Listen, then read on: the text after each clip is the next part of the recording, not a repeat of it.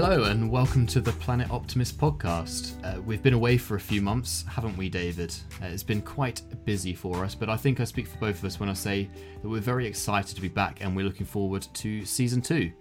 But tell me, David, what have you been up to? Because I think we've only met up once since Christmas Eve. We've been in a long distance relationship, haven't we? No, I saw you once in February, and we went to Jermyn Street, and then we went to James J. Fox, and then we went to a great pub called Wolfpack in Fulham. Shout out to Peter Brown. And that's been it. Although I do speak to you every day. It's a bit like I'm in prison, and I get to see you once every 6 weeks.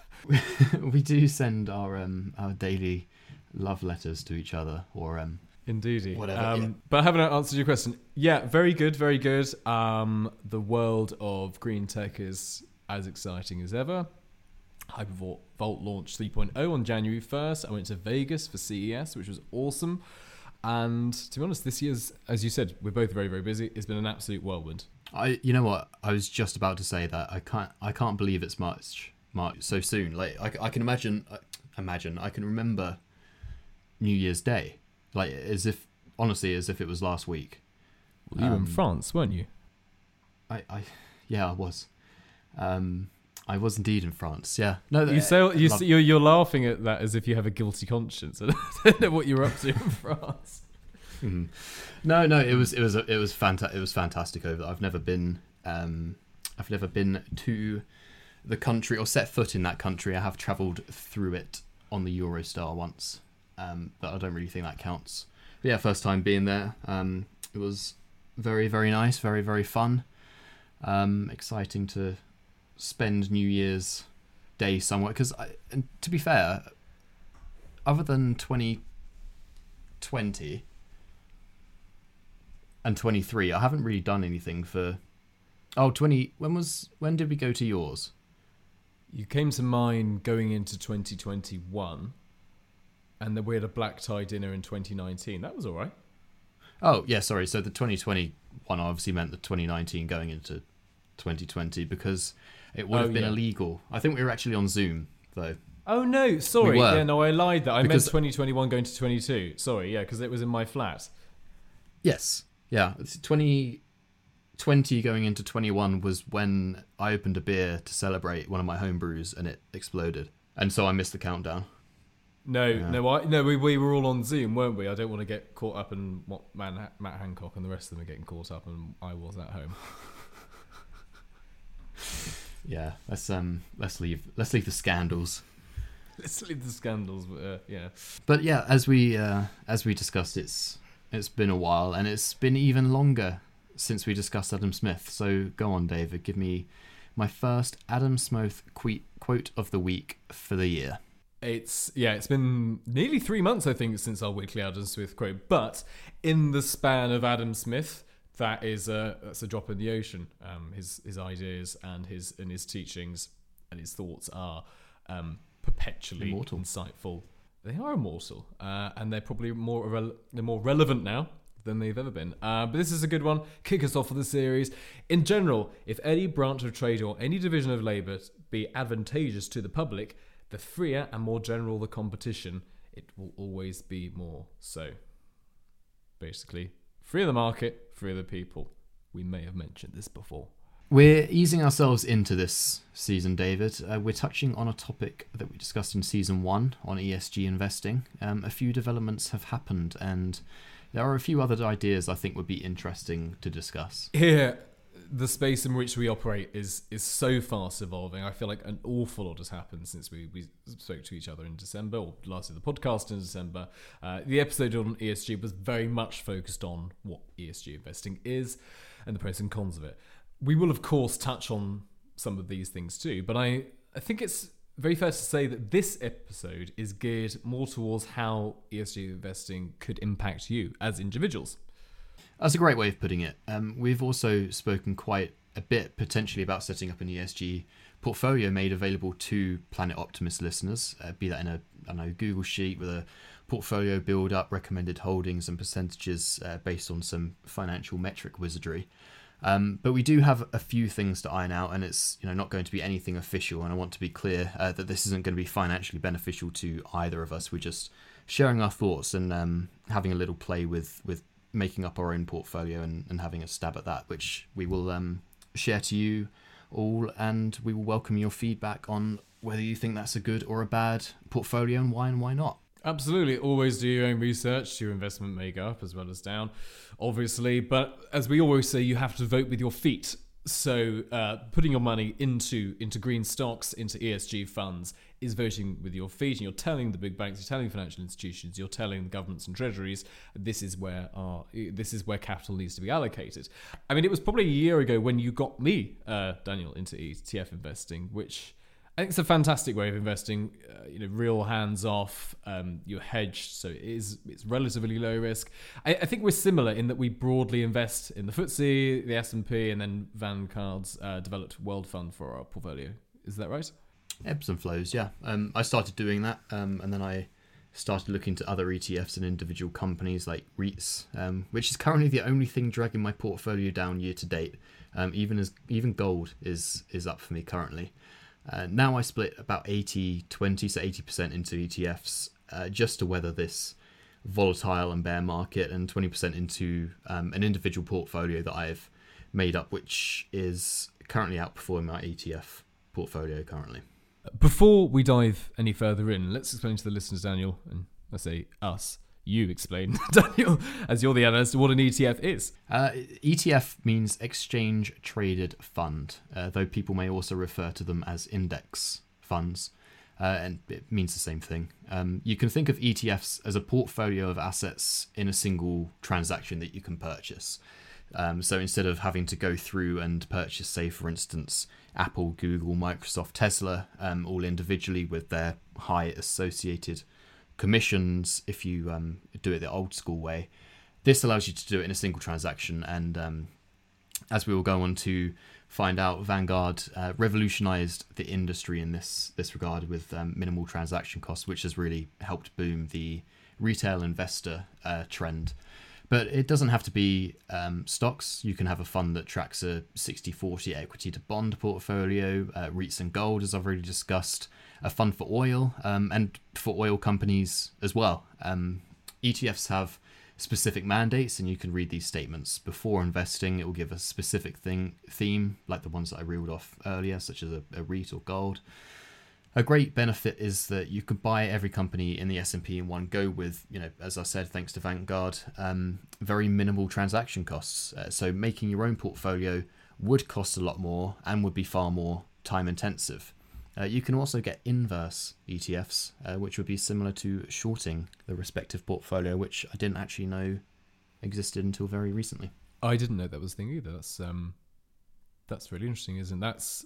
If you short the S&P 500, that's basically taking a stance as I don't believe in the future of the American economy. So that's quite a bold statement. But what about diversification? I agree and disagree. Like, yes, in the long term. Yes, yeah. That's why you invest in. Yeah.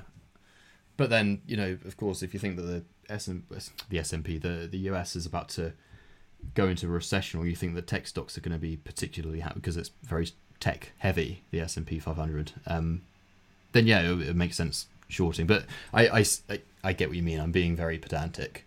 But on the topic of diversification, it's an interesting one. ETFs do offer diversification benefits. Of course they do. You're adding more more assets to your portfolio, which in theory, generally speaking, this does reduce the volatility. But this doesn't mean that they're the best allocation of assets in a portfolio.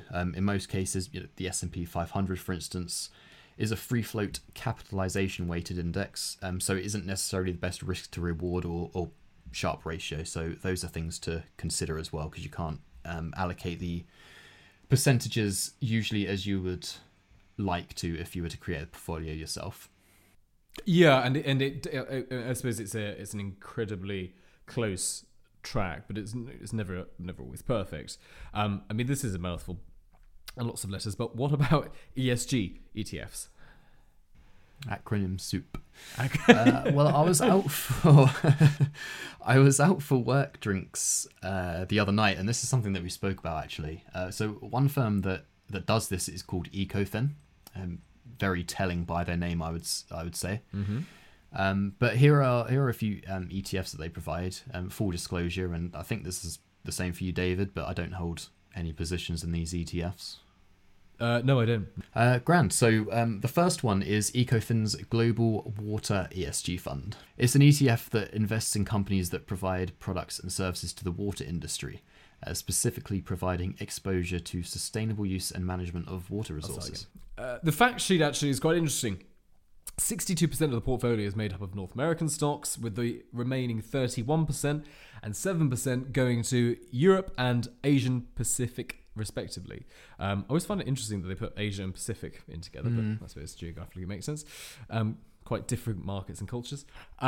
Just over a quarter is in utilities or infrastructure, while the remaining 75%, roughly speaking, is invested in equipment/service. Yep, and the fund takes a differentiated strategy focusing on purity. So the company must have a minimum 50% water exposure, meaning at least half of the company revenue must be derived from water industry related activities. Sustainability, which uses common ESG metrics like having an ESG risk rating less than 30. If a company has a rating between 31 and 39.99 for 3 consecutive quarters, so 75% of the year, will be removed, and anything that goes above 40 or more will be removed at the next rebalance. Sorry, is that rebalance quarterly then?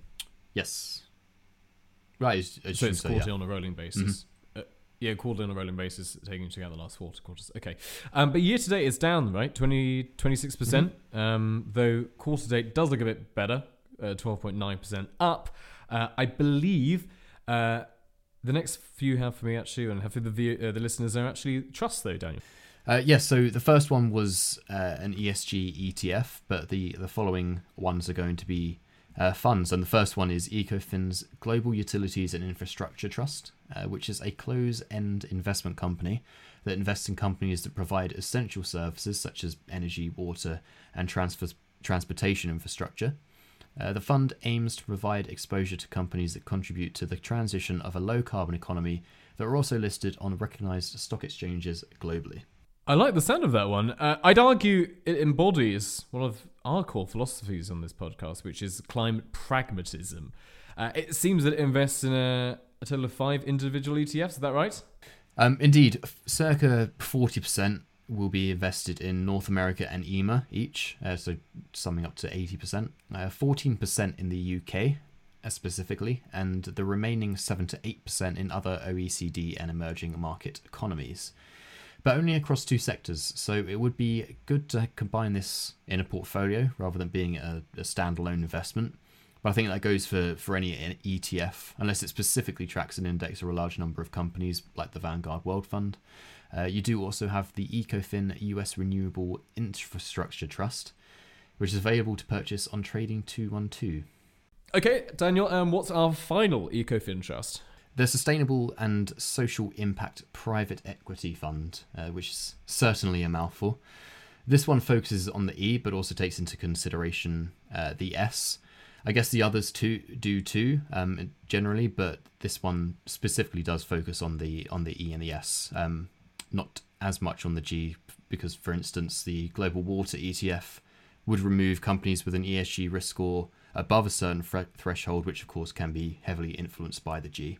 Interesting though that it's PE focused as well. So there are obviously Ecofin funds, but there are also some honourable mentions for other ESG ETFs, such as iShares ESG, USA Leaders ETF, in brackets SUSL.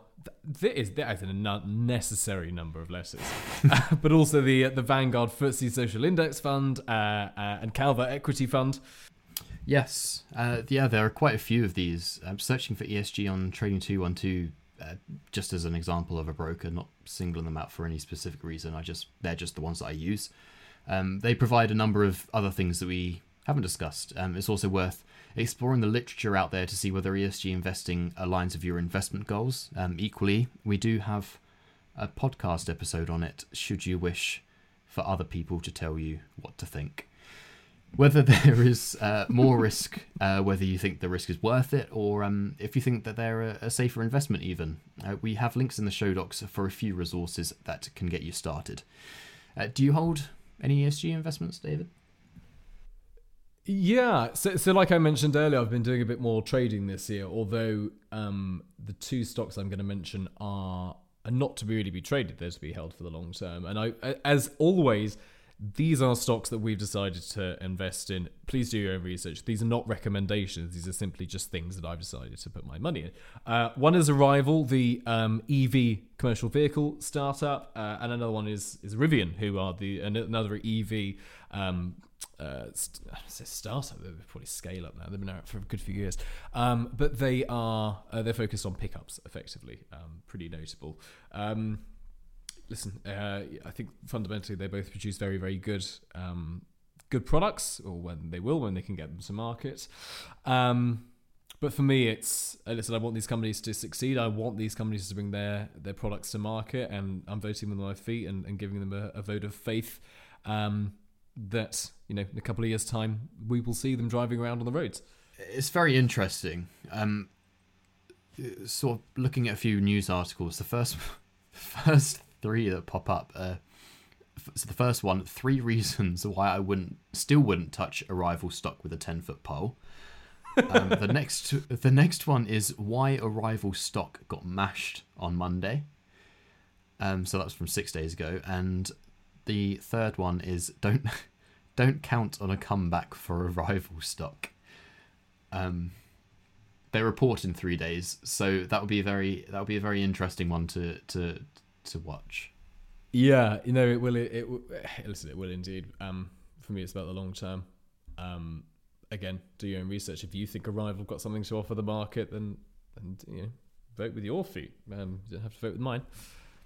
Oh, exactly. And you said this is for the long term. You believe in the fundamentals and what they can bring to market, and ultimately that's what you want in a company. Yeah, it's maybe not so much the fundamentals. It's if you look at the product, it's a really cool vehicle. And they have got a lot of forward orders. Obviously, those forward orders are contingent on them actually being able to build and deliver some vehicles. And they have had a terrible year. But listen, let's see. I think there are far too many people, particularly in EV, and we've seen this in EV over the last kind of 6 months, willing to pull out and to naysay the first signs of trouble. When actually you've got to hold your course. Arrival got to hold their course. And listen, if I'm the only person on a climate podcast, climate/investing podcast, that's actually saying nice things about them and the fact they make what will be quite a good product, then listen, I'm happy to put my neck on the line.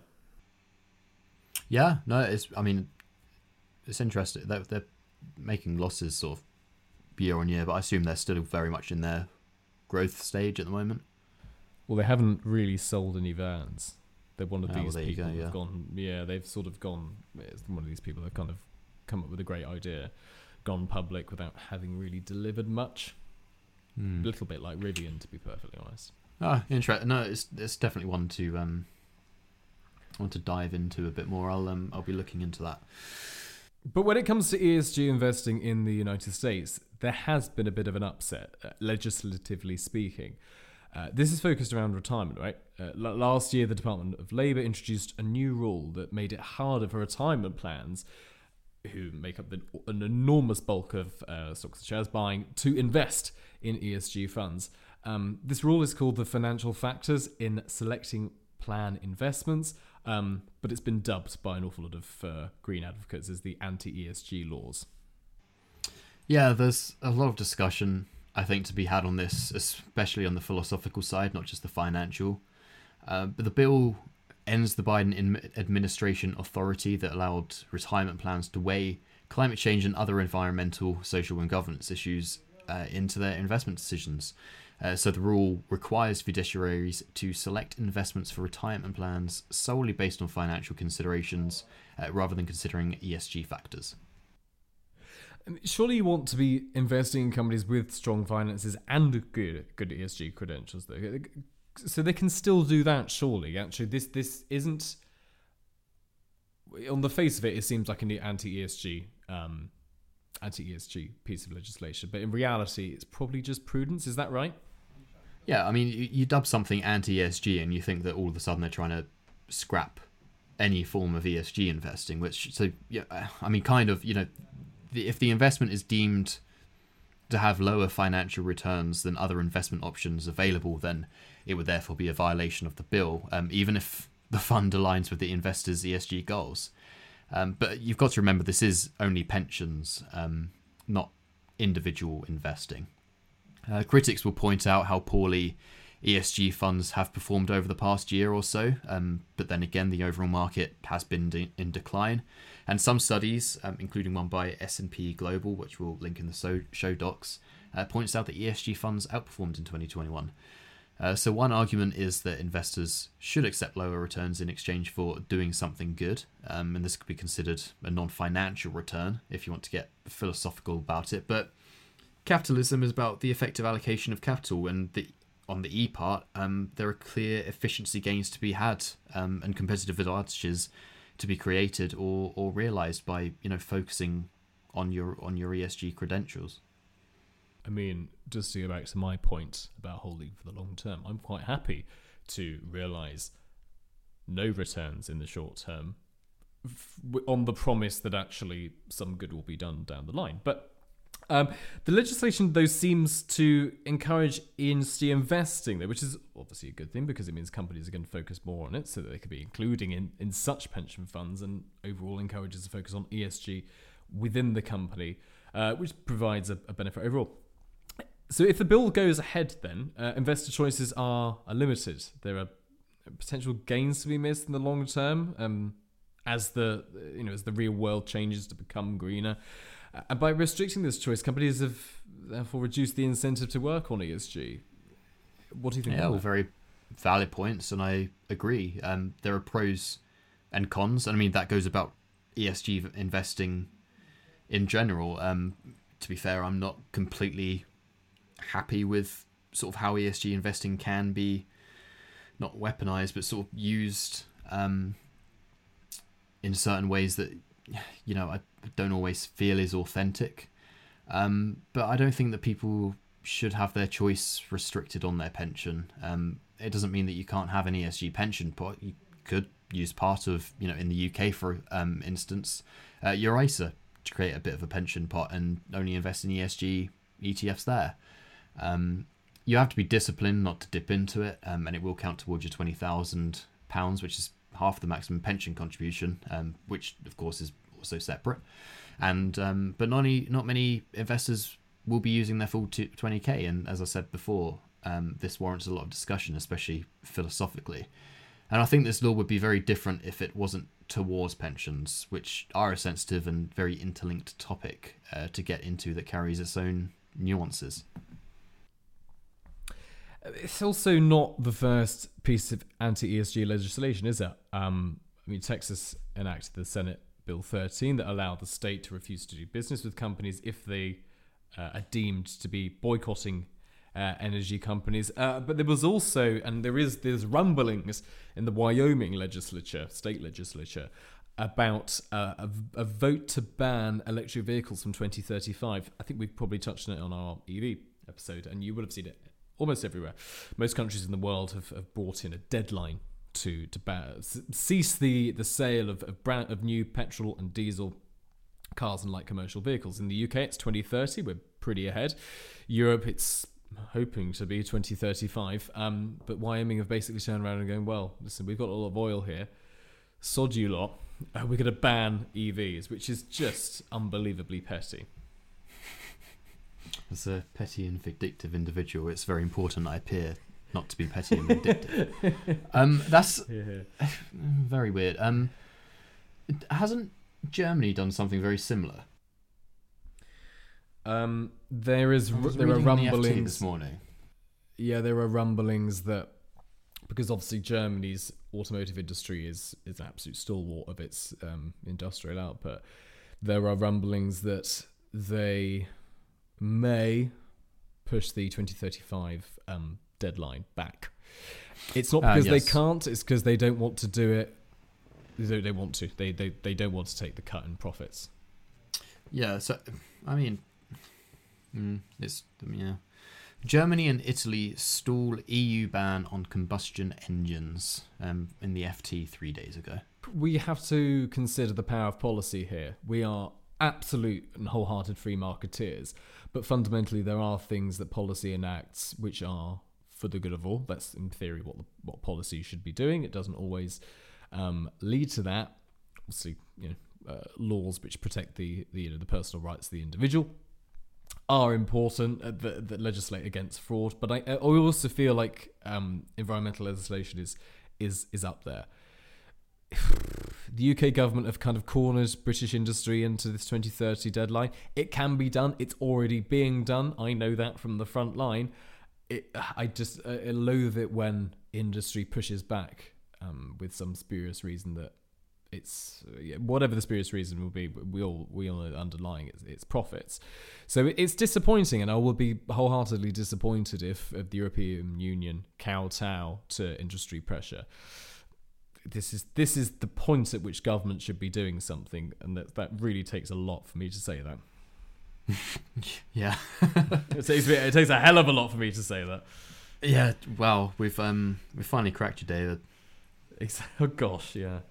After all these years, after all this time. Sorry, Daniel. Going back to your point, mini rant over. A balance, definitely.